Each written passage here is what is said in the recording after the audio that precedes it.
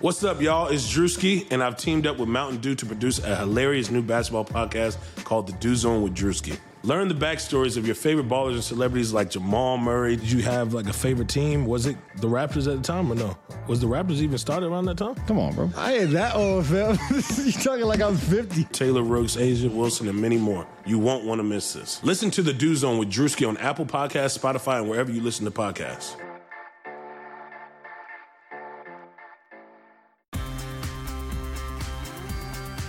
Hello, everyone. Welcome to the latest episode of Hardwood Knocks. This is Adam Frommel here with my fantastic co-host, Dan Favalli. And today we've decided to go back to our roots a little bit. Now, this podcast has been around for like 7 years now or so with various hosts and various different iterations. But when we originally started this, we always went in not really knowing where the episodes were going to go and just having a general topic and figuring out from there. And that's what we're going to do today. Just talk playoff basketball, because there have been so many compelling series and compelling games and compelling storylines, and we just want to hit all of them, or at least as many as we can. Whatever we do miss, we will probably cover on Locker Room this Sunday at 4 p.m. Eastern, just as we do every single week. So send us questions to our Twitter DMs, to the NBA Math account when we inevitably put out a solicitation for your mailbag questions, and check it out at 4 p.m. With that out of the way, how's it going, Dan? I am spectacular. The energy drink I mixed before this is frozen because I tried to get the water cold by putting it in the freezer, but apparently I left it in too long.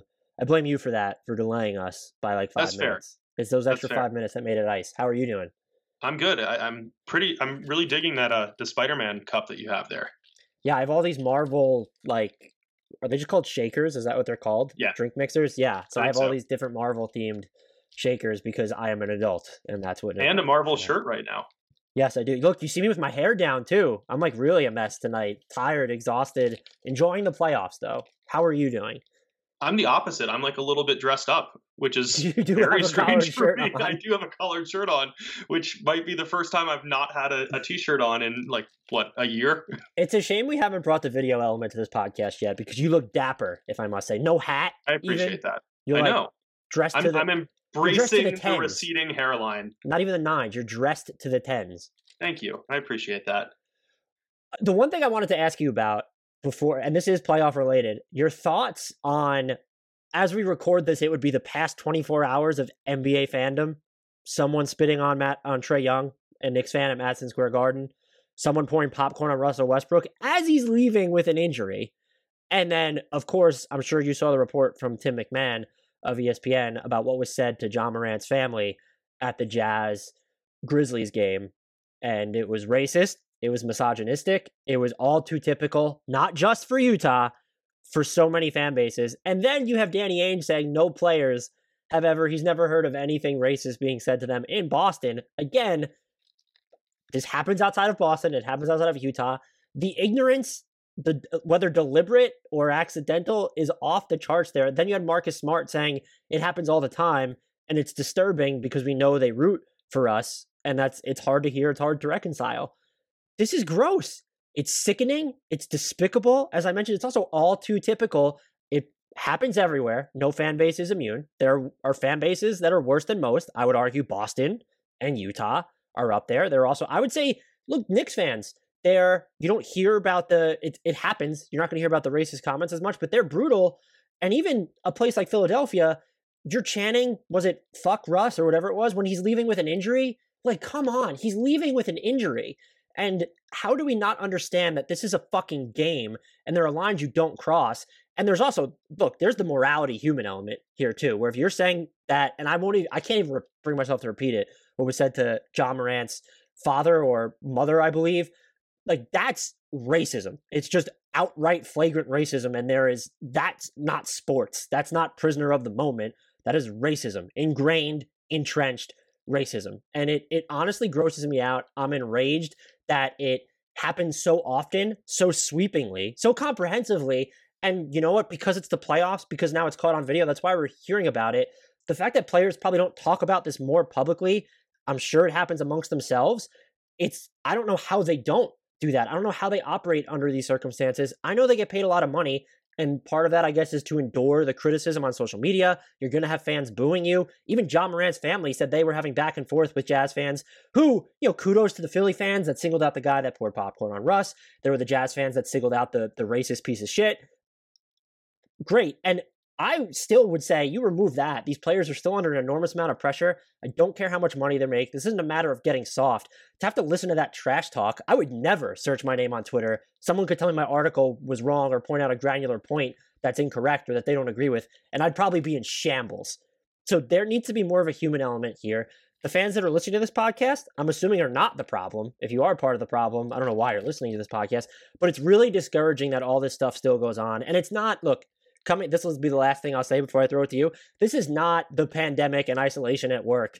Maybe people are more unruly because they've been inside or not been to sporting events for so long. This was happening across the board forever. This has just been going on. It just crops up every once in a while where we hear more about it. I will say I don't remember a 24-hour period or so hearing as many stories as we've done right now. And it is disheartening, even though you knew it was going on already. If I may inject just a little bit of levity here, I will have to say that was the longest question I've ever been asked. That didn't include a question? Well, you were like, I want your thoughts on this. I'm sorry. I texted you. It's just funny. I texted you beforehand saying I was enraged. So that was me just unloading. I second everything you had to say. I think the only thing I would add to it is that I'm thrilled that while all of this is going on, there is more of an acceptance of athletes speaking out about mental health. We've seen it for a couple of years now where guys like DeMar DeRozan and Kevin Love and many others have opened up to the public about the struggles that they face in that area. We've seen the younger generation of up-and-coming NBA stars be more open with their feelings and sharing what they're thinking and what their thought process is about so many of these things. And it's fantastic to see, going to a different sport now, Naomi Osaka just talking about how press conferences are kind of an archaic institution. And sure, there's some merit to it, but it feels like you're beating a horse while it's down after a bad match. You deal with repetitive questions. You're forced to relive your worst moments over and over, and it's just not good for mental health for some people. And it's great to see the worldwide and sports-wide embrace of that. It's not happening universally, but it is happening. And I think that is at least beneficial because, as you said, all of this is despicable. And it flies in the face of the very basic, bare minimum level of civility and decency as fellow human beings that we should ask from people who are attending a sporting event to be entertained by the people that they're berating. Like it's baffling that it happens, but at the same time, I get it because we live in an uncivil world and the country is very polarized at the moment and has been for quite some time. And it's a shame. And I don't know what the solution is. I wish that NBA teams would just say, we're permanently banning you rather than indefinitely banning you, which implies redemption, which there shouldn't be when you're an adult. Yeah. I don't know what you do to ensure that it doesn't happen again, because it's going to, but stronger steps and stronger actions have to be taken. Like, the players are ultimately human beings who are playing a game and getting paid a whole lot of money to play that game, but there is no amount of money that you can be paid. There's no amount of fame and recognition that you can achieve that should supersede basic human decency. I can't add anything to that because it was perfect. And I think it was smart that you touched on the indefinitely stuff bothers me. The implication of redemption there. If you're asking whether I think a grown adult who's hurling racial slurs at John Morant's family in front of their child, I believe it said, should be canceled. Yes, correct. That's right. I think by canceled, you mean have consequences for their behavior? Concrete consequences, not indefinitely. Yeah. And I don't know how that one was phrased, so I don't want to misspeak on the Jazz one, but the Knicks one for sure said indefinitely. It should be permanently. There shouldn't be a chance for redemption here because there's, it wouldn't make it any better if it were a child or something, but these are adults making decisions. Like, you don't I don't know what the redemption here would be. Sugar Ray Leonard, Roberto Duran, Marvelous Marvin Hagler, and Thomas Hearns. Legends, whose four-way rivalry defined one of the greatest eras in boxing history. Relive their decade of dominance in the new Showtime sports documentary, The Kings, a 4-part series premiering Sunday, June 6th, only on Showtime. Nobody builds 5G like Verizon builds 5G, because we're the engineers who built the most reliable network in America. And the more you do with 5G, the more building it right matters. The more your network matters. The more Verizon engineers going the extra mile matters. It's us pushing us. It's Verizon versus Verizon. 5G built right from America's most reliable network. Most reliable based on rankings from RootMetrics second half 2020 U.S. report of 3 mobile networks. Results may vary. Award is not an endorsement. Kind of a heavy shift, though, or a heavy start before we shift into basketball. I do think this is going to be very off the cuff, we should start with the 3 series that will be played on Friday night for those who will be listening to this. I'll throw it to you. I can't imagine you're at all interested in Nets Celtics. So between Knicks, Hawks, Clippers, Mavericks, you can choose where we go. I mean, we had to do Knicks Hawks, right? Considering we have a Hawks fan and a Knicks fan. The fact that we're doing this podcast at the moment while supporting each other still is a minor miracle. Pretending to support, maybe? Yeah, we're great actors. Yeah, exactly. It's been really fun. I think that's the biggest takeaway so far, is that both game 1 and game 2 were really entertaining contests. I do think, and maybe I'm just biased here, I do think that the reactions of like, we want Brooklyn after the game 2 win and stuff was kind of hilarious. And I don't think after watching these first 2 games that the Knicks should be that confident coming into Atlanta. The game plan against everyone but Trae Young worked really well during game 2, but the Hawks were like 4 of 22 from beyond the arc. And those were good looks in catch and shoot situations from the shooters that you largely want taking those shots. And it's like the continuation of the Voodoo Jedi defense that the Knicks played so effectively in the first portion of the season, where we were questioning the validity of the overall defensive chops and whether there was just going to be a stark regression to the mean. And I feel like we're going to see a little bit of that moving forward in this series, because the Hawks' offensive process has been far better than the Hawks' offensive results. Yeah, I would be totally with you there. They're not going to, and I mean, they shot 12 of 33 from 3 in game 2, which is 36.4% isn't that low, but the quality of their looks on there felt like they were. I think it was like 4 of 22 in the second half or something, though.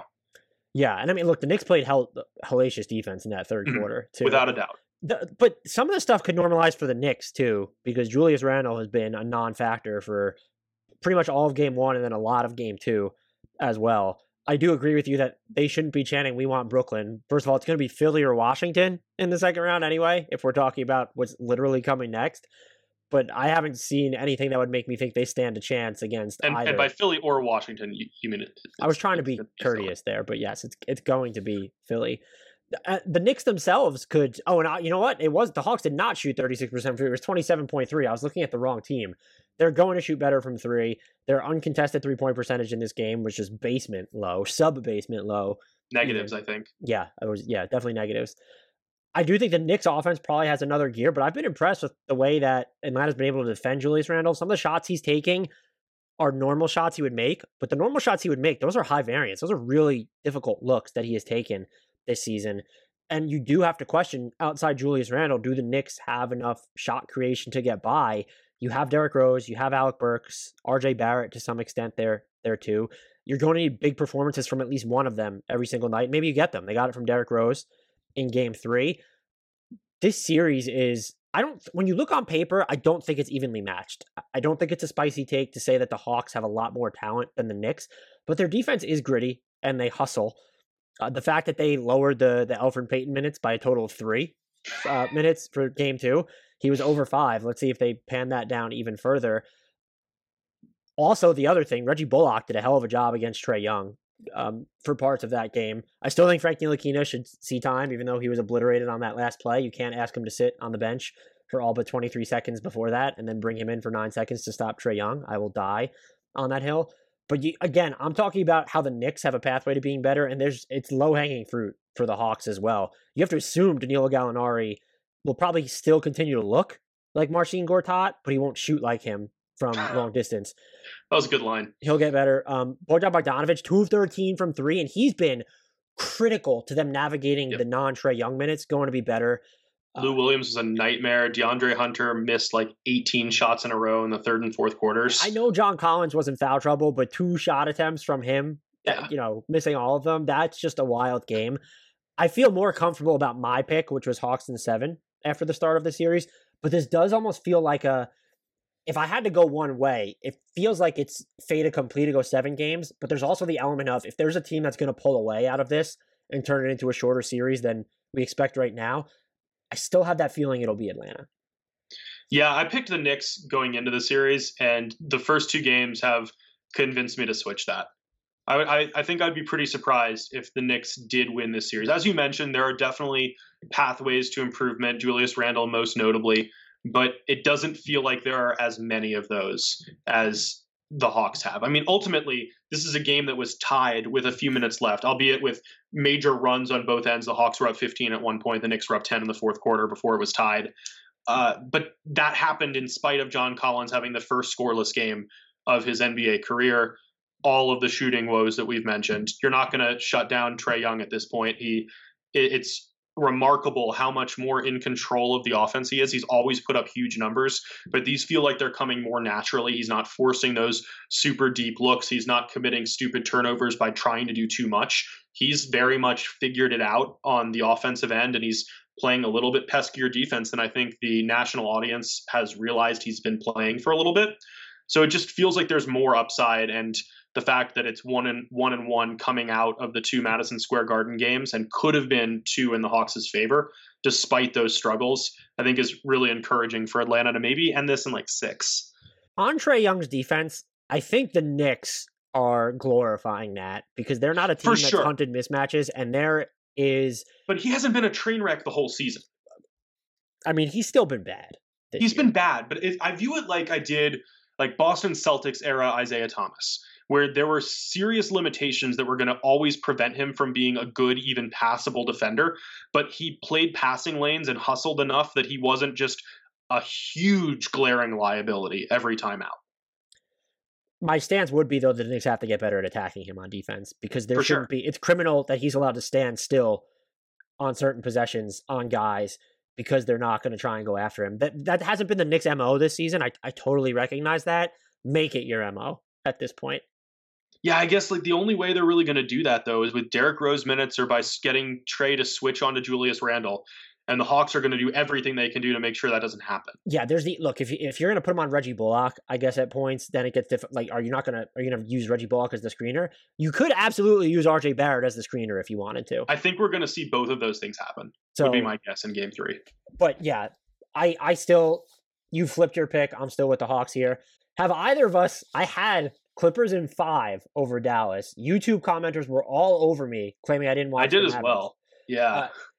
That's fine. I definitely did watch the Mavericks this year, and over the second half when we knew they were better, I was still terribly off base on the pulse of this series. LA trails 0-2 in this. Has your pick flip-flopped, or do you still give the Clippers a legitimate chance of winning this series? I'm gonna continue picking the Clippers to win the series. Ultimately, I think that Luka Doncic is fucking amazing, first and foremost. I mean, he's going against a team with Kawhi Leonard, Paul George, Marcus Morris, and Patrick Beverley, and he's torching all of them. And that's kind of the problem, is that they've won these 2 games, but it has been an enormously taxing set of affairs for Doncic. And I think he's going to wear down a little bit. There's going to be an off game where he'll still play like a star because he's a superstar, but they need him to be that guy every single night. And I think the Clippers' depth is still going to give them a fighting chance in this series, but it's going to go the distance. I'm very tempted to flip to the Mavericks in this one. I get it. Like, the Mavericks are better than I anticipated in this setting. Now that they have their full complement of players, Kristaps Porzingis has been more effective than he has been in quite some time. Doncic is just playing ridiculously high-level basketball. Tim Hardaway Jr. is playing like he wants a new contract. There are a lot of positive pieces here, more so than I expected. But I look at the energy expenditures, and I wonder about that for Dallas. And also the other thing is, will Tim Hardaway Jr. continue to shoot 2 trillion% from beyond the arc in this series? I think that's a fair question. He's played fantastic basketball this series, but you are right. If they get to a point where they need another shot creator, I don't know if they have that. Yeah, you have Jalen Brunson. Even Tim Hardaway Jr. can do a little bit of that. But if you need a lot of it, if the Clippers are able to force the ball out of the Mavericks' hands at all, and they could stand to play Doncic more aggressively on defense, they elected to play small a lot in game 2. I don't know. Do you think that's the answer? Is to go smaller? I'm not sure what the answer is against him right now. I think if you want to go smaller, it should be with the intent to switch everything. And that's when you should get into minutes where, maybe you don't have a real guard on the floor. Is it Kawhi, Marcus Morris, Paul George, Batum, and Terrence Mann on the court? That would be if you're going to downsize that much. Otherwise, maybe it's worth it to use Serge Ibaka a little bit more. I think you have to. 18 minutes through 2 games for a guy who's that effective on defense still and who can space the floor with his shot, play him a little bit more. I want to see more Terrence Mann too.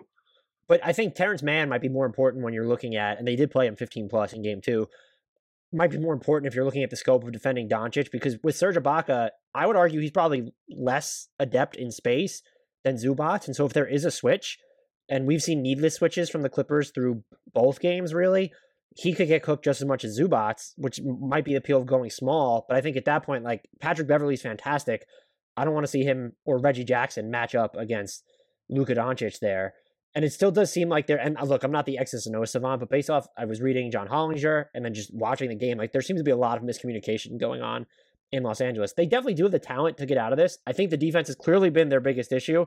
They're going to need more from their supporting cast overall. Kawhi was great. 41 points, 4 assists, 4 of 7 from 3. Paul George was good, only went 1 of 7 from 3. You need him to shoot better on those, but he was good overall.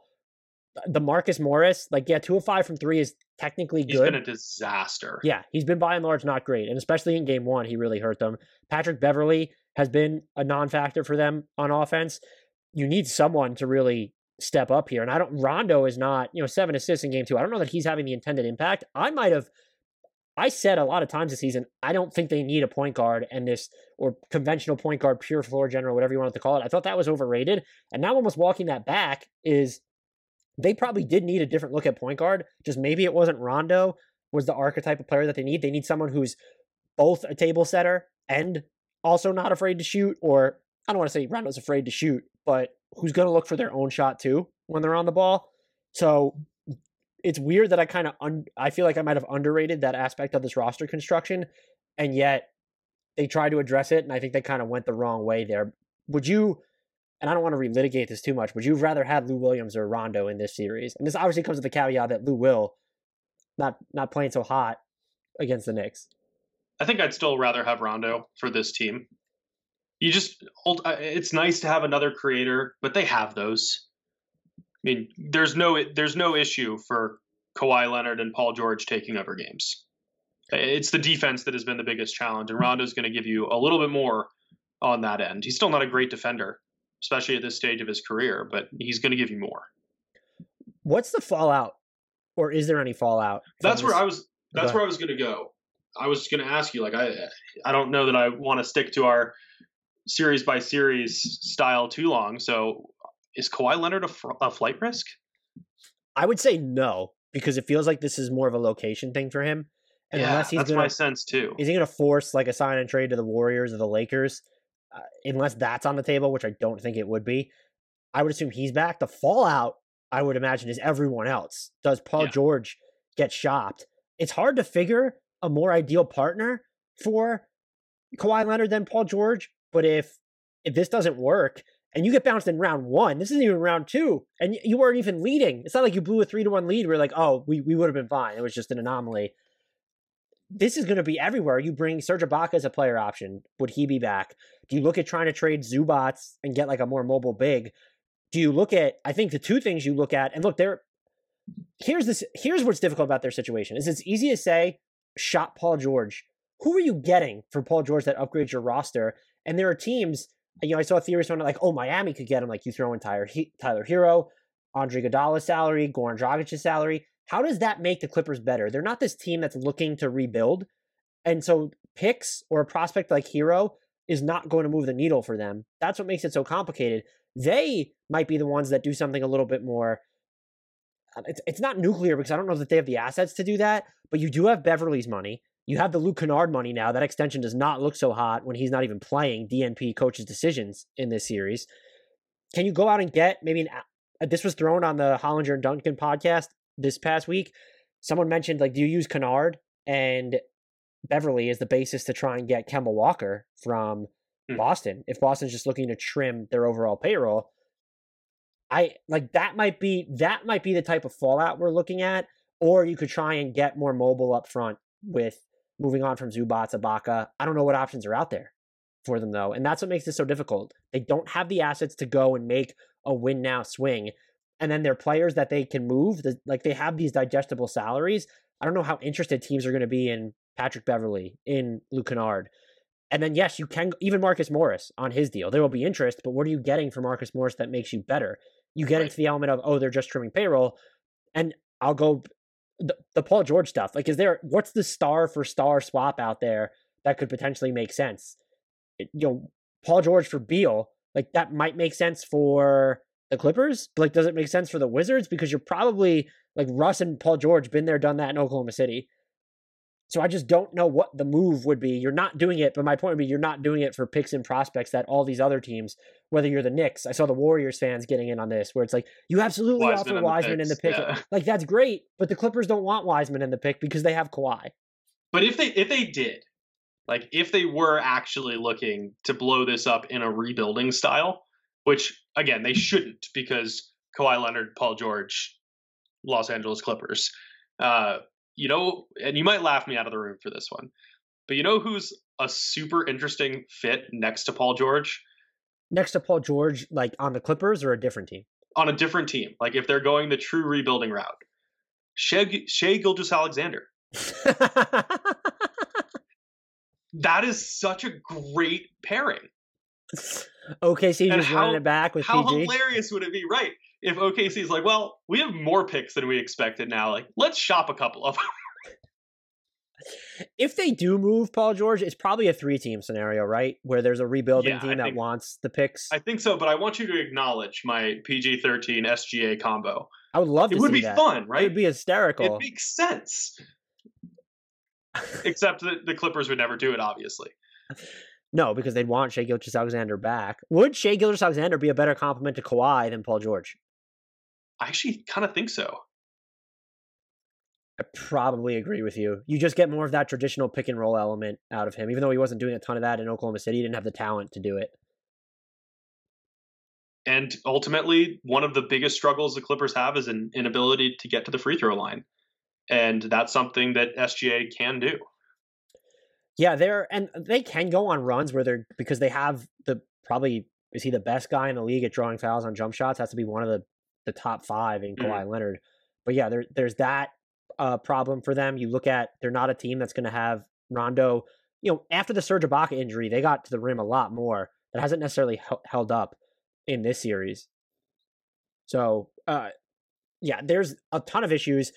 Do you think there will be, without getting into specifics like we just went through the scenarios, the 2 separate questions? What percentage chance would you peg of Kawhi leaving LA, opting out, forcing a sign and trade, whatever, outright leaving, if they lose this series? And 2, let's say that doesn't happen. Do you expect some other kind of significant fallout, or would it be more likely that they run this back again? I think I'd put it at like 20-ish%. That's actually I feel like pretty high. Yeah, I think it's got to be a little higher than you would expect because Kawhi is just notoriously inscrutable. And I don't want to even pretend that I have any insight to what his thinking is. Now, maybe he is tired of losing because he has won championships with multiple franchises and experienced what it's like to be at the pinnacle of the association. but I don't know. I have no idea. And I think because one of the biggest reasons reportedly that he made the decision to go to LA in the first place was to be closer to home and to be playing in LA, I think it's hard to see a move happening. For actually having fallout from a loss, even if they're swept, I'm not sure that they're really going to be able to blow it up. Maybe there would be a desire to, but I think you're still looking more at moves around the periphery and maybe getting rid of a certain head coach who was carried to a title by LeBron James. Whoa, that is a scorching hot take. Is it? I do think Dwight. What has Tyronn Lue done as a coach that should put him in the upper echelon, especially to the point that you get rid of Doc Rivers for him? I do think he was touted for his ability to sort of, and look, there's been closed door stuff under Doc Rivers in the past with Blake Griffin and CP3. Doc Rivers has still been a little vindicated during this Clippers series. If there's still tension behind the scenes, if we find out that all this stuff was still happening this year, then maybe it's fair to reevaluate how Ty Lue, but like, how is it? It is on him, the defensive approach. In all seriousness, though, like if somebody came to you with Ty Lue's resume, what about it is standing out at this point? I mean, he's been a pretty heralded assistant in the past. Sure. There are a lot of pretty heralded assistants who are not successful as head coaches. Wow, that is not where I thought. Do you get rid of him after 1 year, though? And I'm assuming Kawhi and Paul George approved of him. Otherwise, he's not in LA right now. Yeah, I would assume that was the case. But if you can't mess with the roster too much and you don't want to blow it up by trading one of your two superstars, who's going to be the natural scapegoat? Probably Rondo. Yeah, I get it. Maybe Marcus Morris.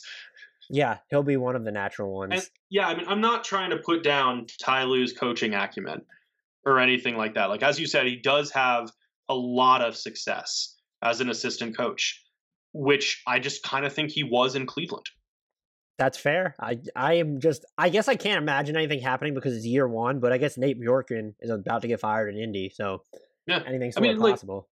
Think about someone like Ron Adams, right, who was just massively successful as essentially a defensive coordinator on coaching staffs.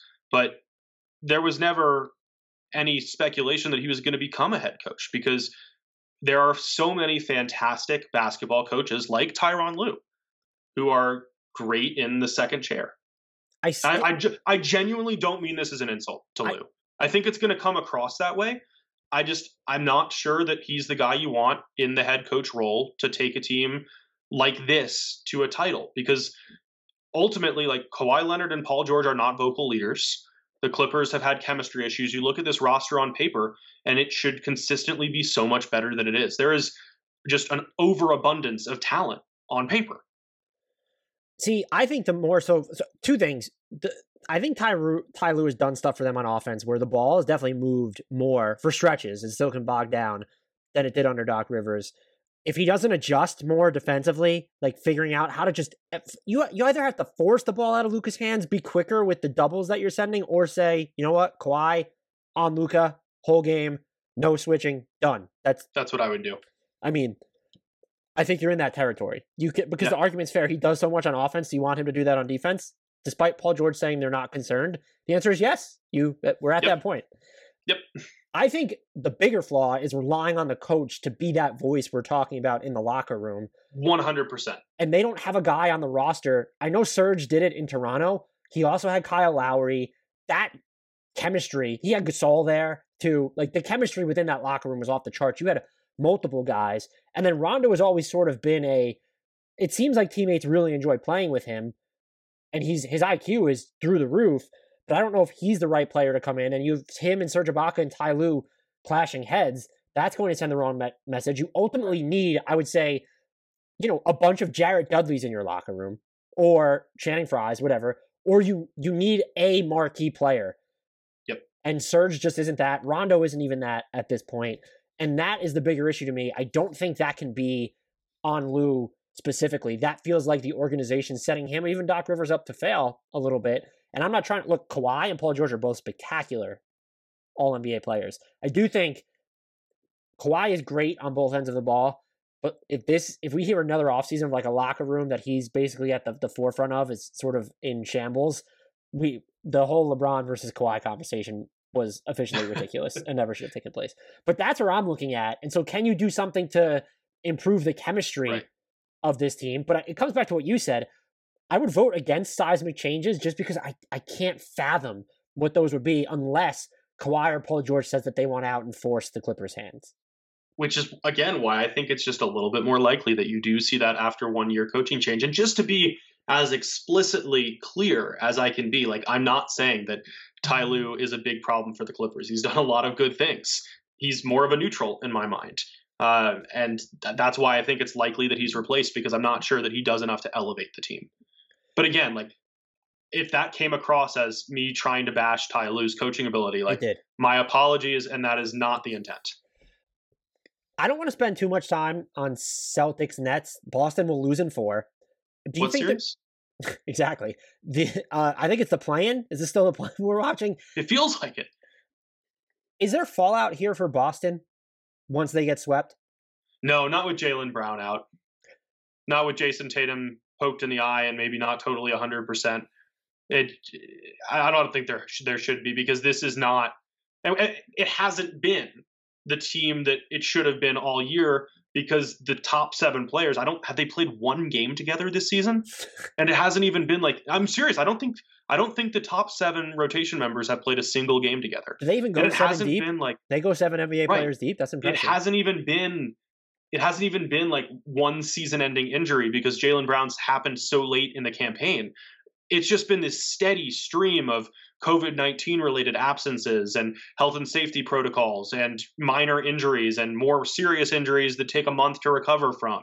And we just haven't seen the Boston Celtics that were advertised, through some fault of their own, but not through all fault of their own. And we're seeing an even more diminished version now.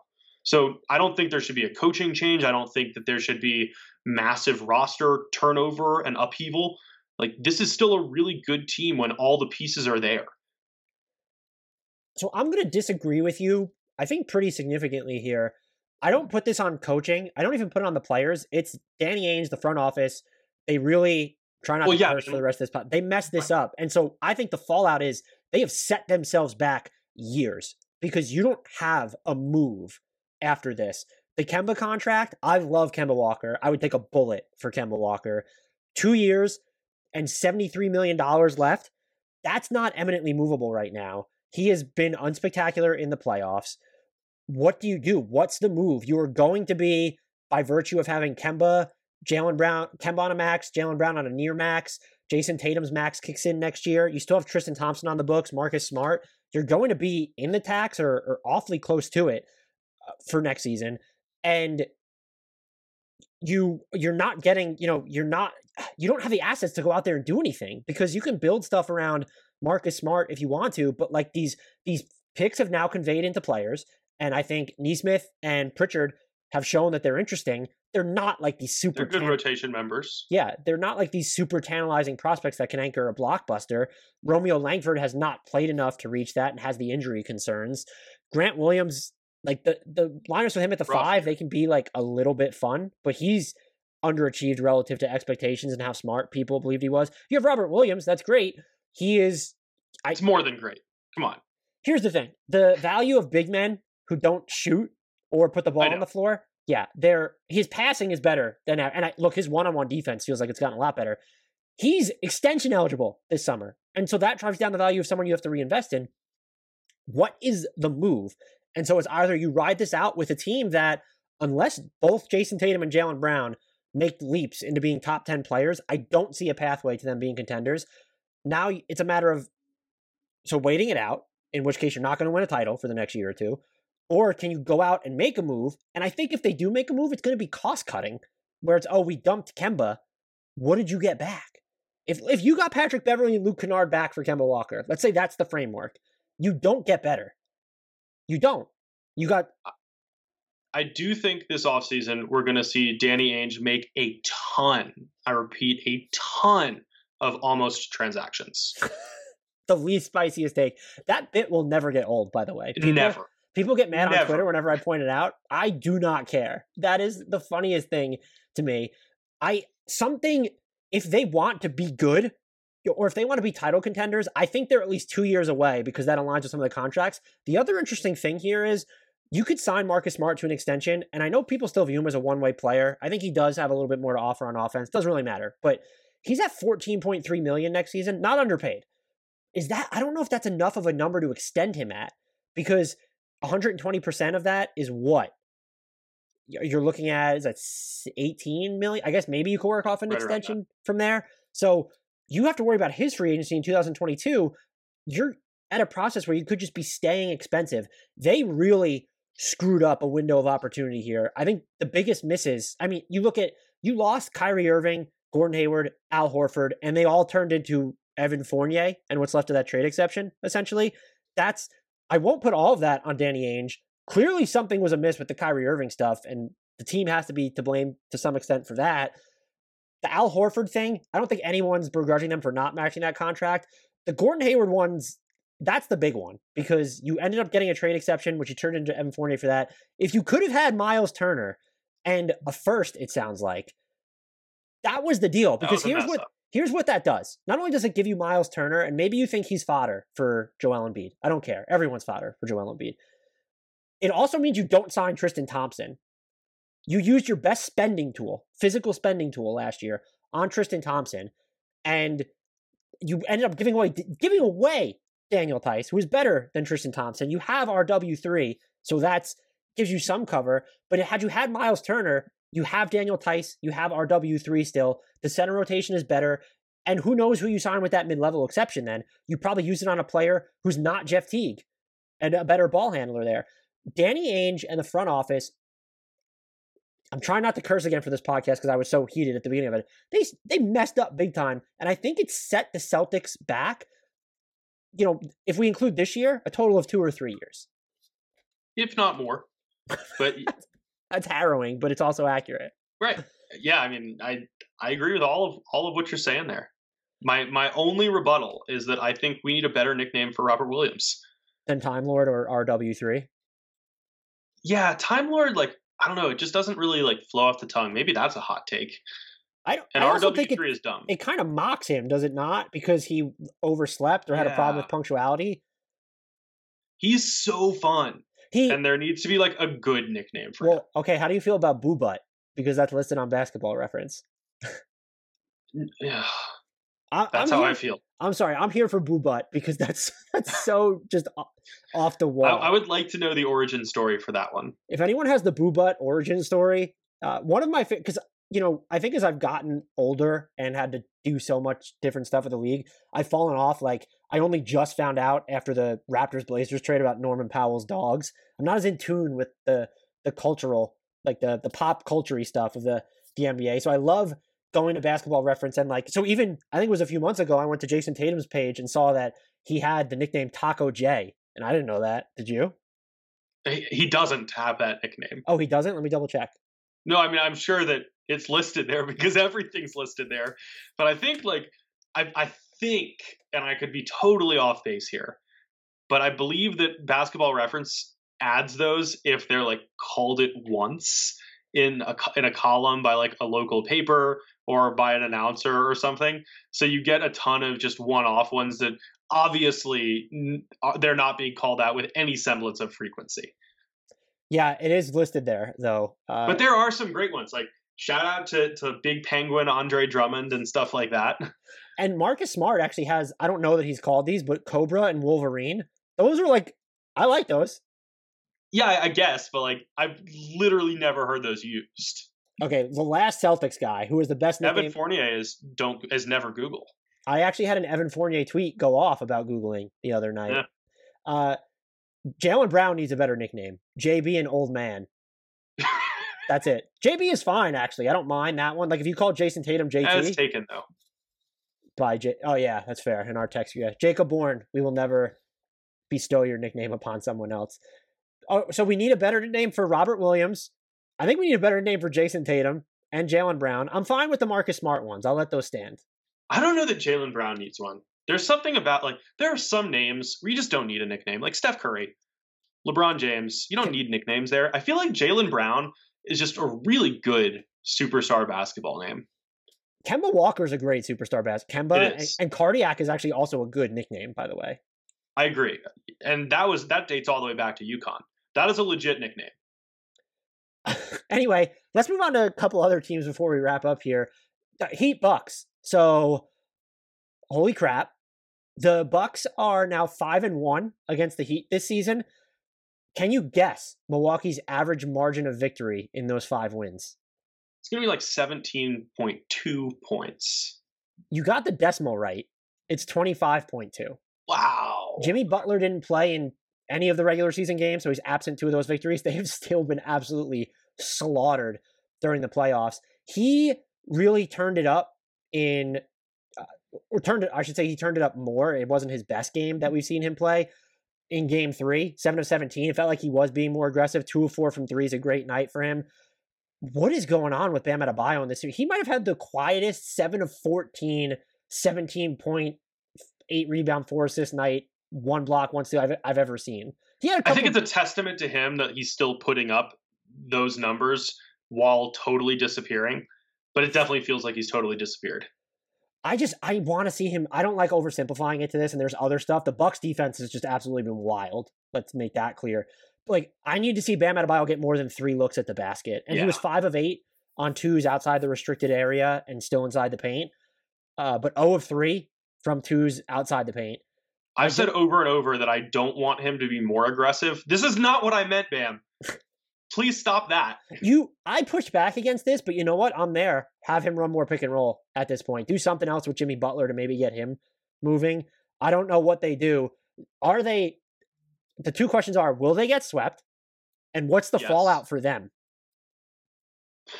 That one's tougher because they hinge so much of their hopes in this upcoming free agency class that has dwindled and dwindled and dwindled. My favorite thing to think about is Giannis waiting on purpose for free agency to play out last year before signing his extension so that it messed with the futures of all the teams that were waiting on him. I 100% could buy that. But yeah, I mean, Miami feels like it's stuck waiting until a superstar is legitimately available via trade.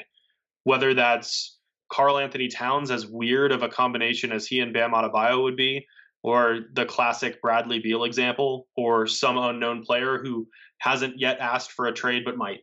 But it doesn't feel like they have any paths other than that, because they're not going to have much draft capital. This free agency class is garbage relative to previous ones, and this roster just isn't going to work. I mean, I think we're now realizing just how accurate Jason Tatum's comment about some players like Tyler Hero being products of the bubble environment and not necessarily playing like this on a more regular basis. This guard rotation is a mess. Goran Dragic is not himself anymore. He's not going to be himself given the advanced nature of his age.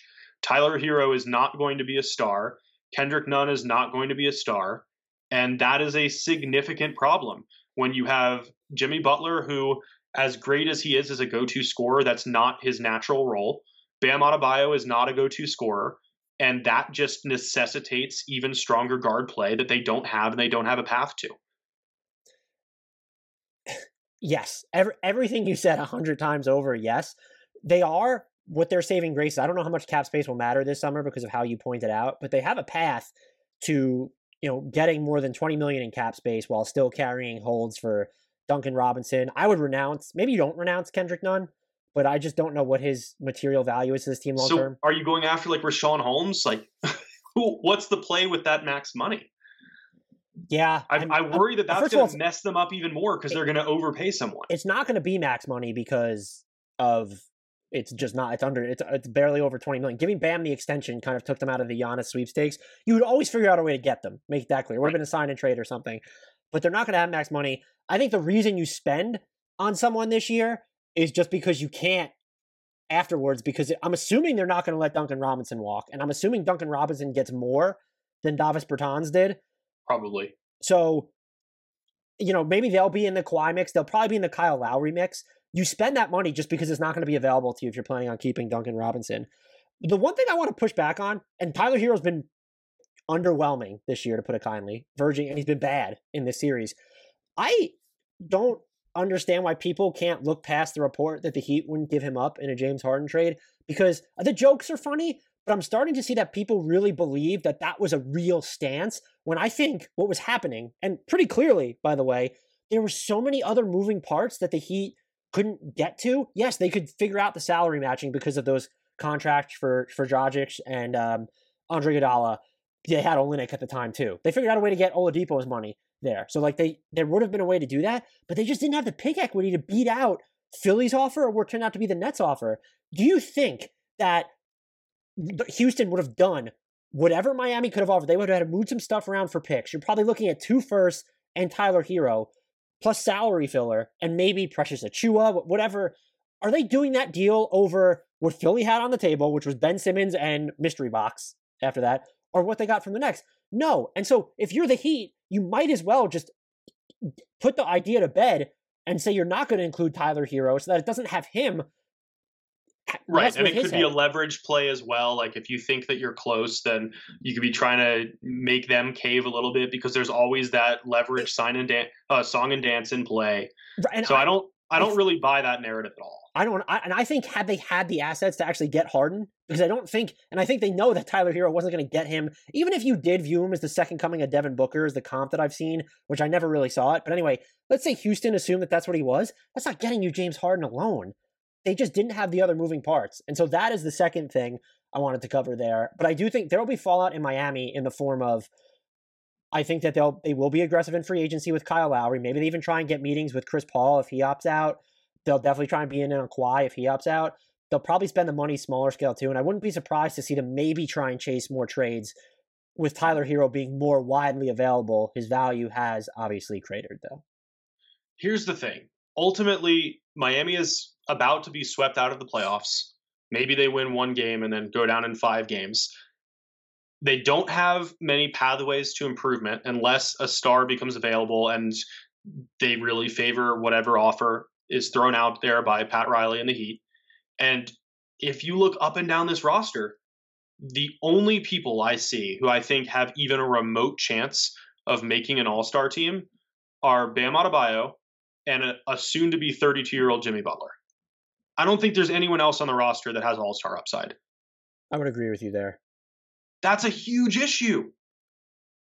Like, I think the Heat are just stuck. And maybe it's weird to say about a team that just made the finals a year ago, but that was also strange circumstances, benefiting from some fortuitous happenings, didn't go well in the finals, and we've seen the fallout now. And I don't see, like, there, even with the Clippers, I think you can piece together a path to something better. I don't even know where to constructed, start. You mean, right? Yeah, I don't even know where to start with Miami. Are you stuck when you have Bam Adebayo, Jimmy Butler, and cap space? Were you? I think so. You're stuck if you want to get a third star. You're not stuck if you want to. I really hate the mentality that every team should be championship or bust. I think the teams that make the playoffs after years of struggles should be able to celebrate those accomplishments. I think that the idea that rings are the only things that really matter and that every team should either be the worst team in the league or a true championship contender, I think those ideas are corrosive to the overall quality of the league and do not reflect well on what we as a society value. But the Heat are still stuck in that upper tier of mediocrity for the time being, I think. And like, if that's okay with you, great. Like, let's celebrate those teams that are consistently good and don't want to tear it down, which is also not to discredit those who do want to tear it down. But no matter what philosophy the Heat organization adheres to, I just don't see the path forward. And that's something I don't think you can say about any other team, where it's like, if they want to be rebuilders, I don't know what they do. Because you're still like, are you getting that much for Jimmy Butler at this stage of his career? Enough to facilitate a true teardown? I don't think so. Well, I was going to say it does get interesting because he turns 32 in September and will be a free agent after next year if he declines his player option, which I imagine he will. I still don't think they're stuck, but I get your overarching point. That definitely makes sense. they're clearly not at the level that we thought they were in the bubble. I do think a lot of this is a testament to Milwaukee. It's just a lot different. And having Drew Holiday stretches, also a mistake for Miami. You should have brought Jay Crowder back. You could have, if you needed the space later. I'm a very big advocate of get the space later when you need it. Jay Crowder would have been monstrous for this team. They're just stretched so thin on defense now. That's not to say, though, had they gone up against Philly, had they gone up against someone else in the first round, Atlanta, New York, that they still wouldn't have necessarily gotten beat. But I don't think they're that stuck because you think Bam Adebayo can be a top 10 player.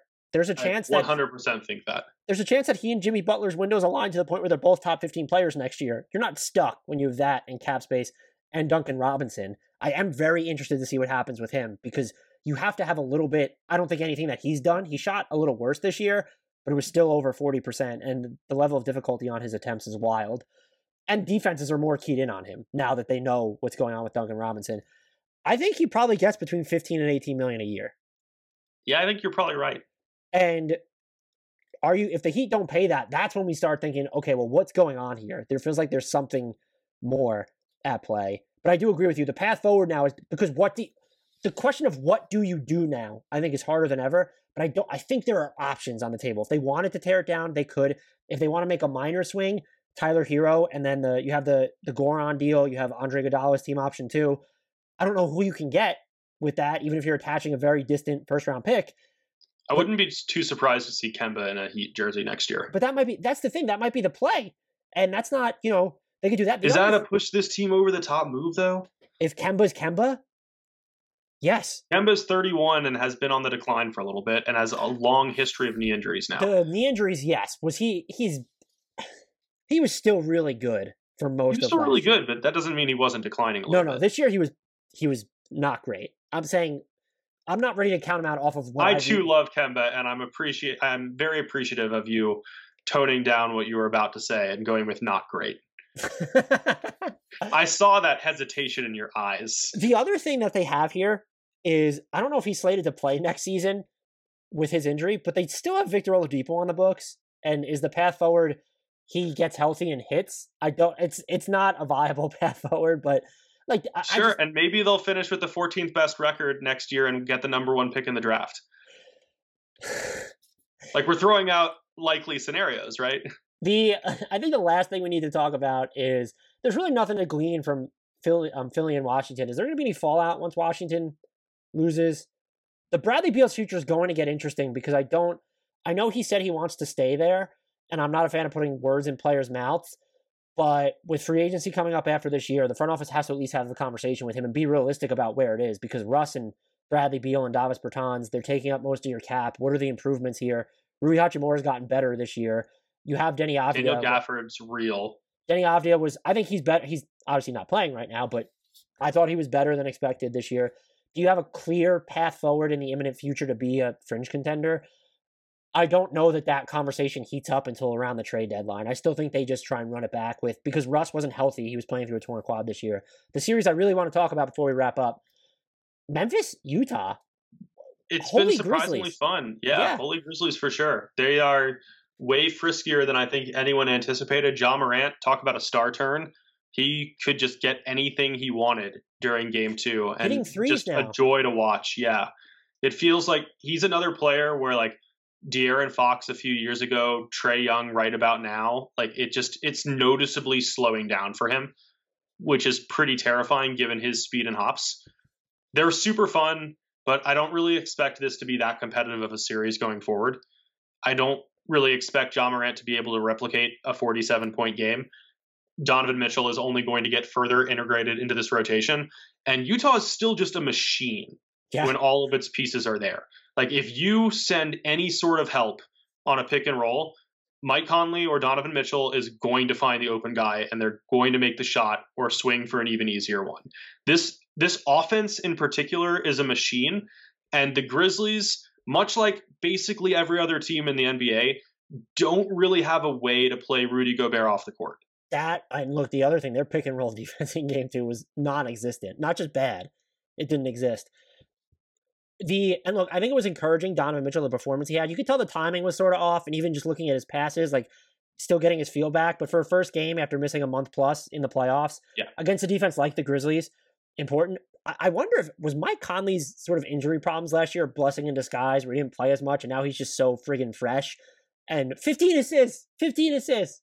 He's so good. And they were like pinpoint. This was not like, I'll since we're complimenting Utah, I'll throw out a Utah comparison. This was not like padding the stat books with John Stockton assists. I thought you said we were complimenting Utah. I know, and then I said that I could afford to make that comparison. Well, I don't know because we're already gassing them up a little bit. When we eviscerated one of their fans just at the earlier of this pod, right? Right. Mike Conley's floater game was just on point though in that game. Sorry, I forgot to turn the volume off on a video that was next to the shot chart that I was looking at. 5 of 9 on twos outside the restricted area, but inside the paint. 5 of 10 overall on just twos outside the restricted area. Still just so good. And I know it's only the Grizzlies, but I think my impressions where I thought Utah might be, I don't want to say a paper tiger, but I didn't think they were going to win the title, and they're not my pick. They're probably more threatening. They're still my pick. If they win the title, you're going to look awfully good. Rudy Gobert is just dominant. There's just no, what is the team that can defend Rudy Gobert? Maybe the Lakers. If they face the Clippers in the next round, by the way, they're going to chew through them with the way that the Clippers have been defending. Dan, I just love that sentence, though, that you said, how can they defend Rudy Gobert? Because he is that good on offense. Well, and I get the space he has to why operate people don't too. like him all the time. Right. I get why people don't like him all the time because he does the flop. That he flop does in complain. Game 1. Did you see that? It was bad. Oh yeah, it was terrible. And he does that fairly frequently. You know, the whole touching all the microphones and shutting down the whole NBA things and some of the comments that he's made. Like, I understand why he rubs people the wrong way, but there is not enough appreciation for just how good he is on both ends of the floor. And it's about way more than the screen assists, which, you know, a lot of people like to make fun of, even though they're valuable. He's a deadly roll man. He's a good offensive rebounder. He is a very underrated passer. Again, the screens are really impactful. He's so good on the offensive end, despite not scoring that much. He can completely control a game and still score. Yeah, the Jazz are a threat, and their path to let's say the Western Conference Finals at least looks a lot rosier now because I still think that I don't know that they're defending Doncic will be a problem for them, but like the Mavericks defending them might actually be harder than them defending the Clippers right now. And if they do for some reason face the Clippers who came back, with the way that LA has defended, they're going to be mincemeat for Utah. Utah was a top 5 offense all year long. Let's not forget that. Even when their offense has been bad in playoffs past, not so much last year, but Mitchell's first 2 seasons in the league, they were still generating really high quality shots. That's what their offense does. Now it's just you have so many guys who are going to knock them down. Between Bojan Bogdanovic, between Mike Conley, between Joe Ingles, Donovan Mitchell even. If someone has an off night, there's just like, I think there's a limit to their real shot creation. Donovan Mitchell is so important to them to do that, even when you have Conley and Bojan Bogdanovic and Ingles. But there's just always going to be someone else who is making threes.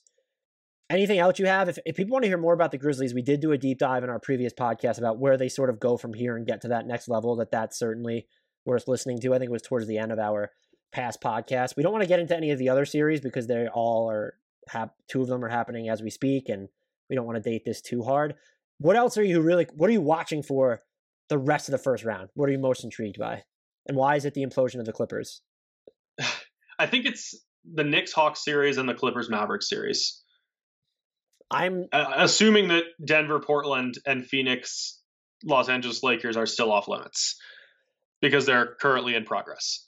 Yeah, you could say that you're still going to watch them. I just hope if we could get like a 75% CP3 performance in Game 4, to make this a series, it's that I had Suns in 7. I'll stand by that pick, but Chris Paul, some really tough breaks in the playoffs these past few years, from getting destroyed by Josh Smith in the fourth quarter when he was with the Clippers to the hamstring injuries with Houston, whatever the hell ended up happening in Houston that following year. To now this really just blows. But I'm not counting Phoenix out yet. That's the series I'm really watching. I was probably most intrigued by it to begin with. And then Knicks Hawks obviously will be something to watch. And then Clippers for the car crash theory. You can't look away. But I see my pick. I'm not changing my pick yet. Maybe that's dumb. I totally get picking I'm not changing my Clippers in 5 pick either. I'm sticking with Clippers in 5. Hey, it's not looking good, says the other guy who picked the Clippers in 5. Oh, you had them in 5 too? I don't remember. It was either 5 or 6. If it's 6, your pick's at least still alive. If that makes you feel any better. Yeah, for now. This was fun. If you guys have not subscribed to us, wherever you get your podcast, hey, and you're listening to this, do that. Rate, review, and subscribe to us wherever you're getting your podcast. Please go to iTunes, throw us a 5-star rating, write a review. Those help us out a lot, and I don't think we've gotten one in a couple weeks, which seems bizarre when we know how many people listen to this podcast. So help Adam and I out. If you throw us 5 stars, you can call us whatever names or insults you want in the reviews, as long as the rating is 5 stars. Follow us on Twitter at Hardwood Knocks. Follow the Sports Math Network on Twitter at @the_sports_math. That handle always trips me up, but go follow them. Until next time, leave it to shout out to the one, the only. I'm doing this for Adam because he's been championing him as a fantastic offensive player for so long. Soon to be Defensive Player of the Year, Rudy Gobert. Sugar Ray Leonard, Roberto Duran, Marvelous Marvin Hagler, and Thomas Hearns. Legends, whose 4-way rivalry defined one of the greatest eras in boxing history. Relive their decade of dominance in the new Showtime sports documentary, The Kings, a 4-part series premiering Sunday, June 6th, only on Showtime.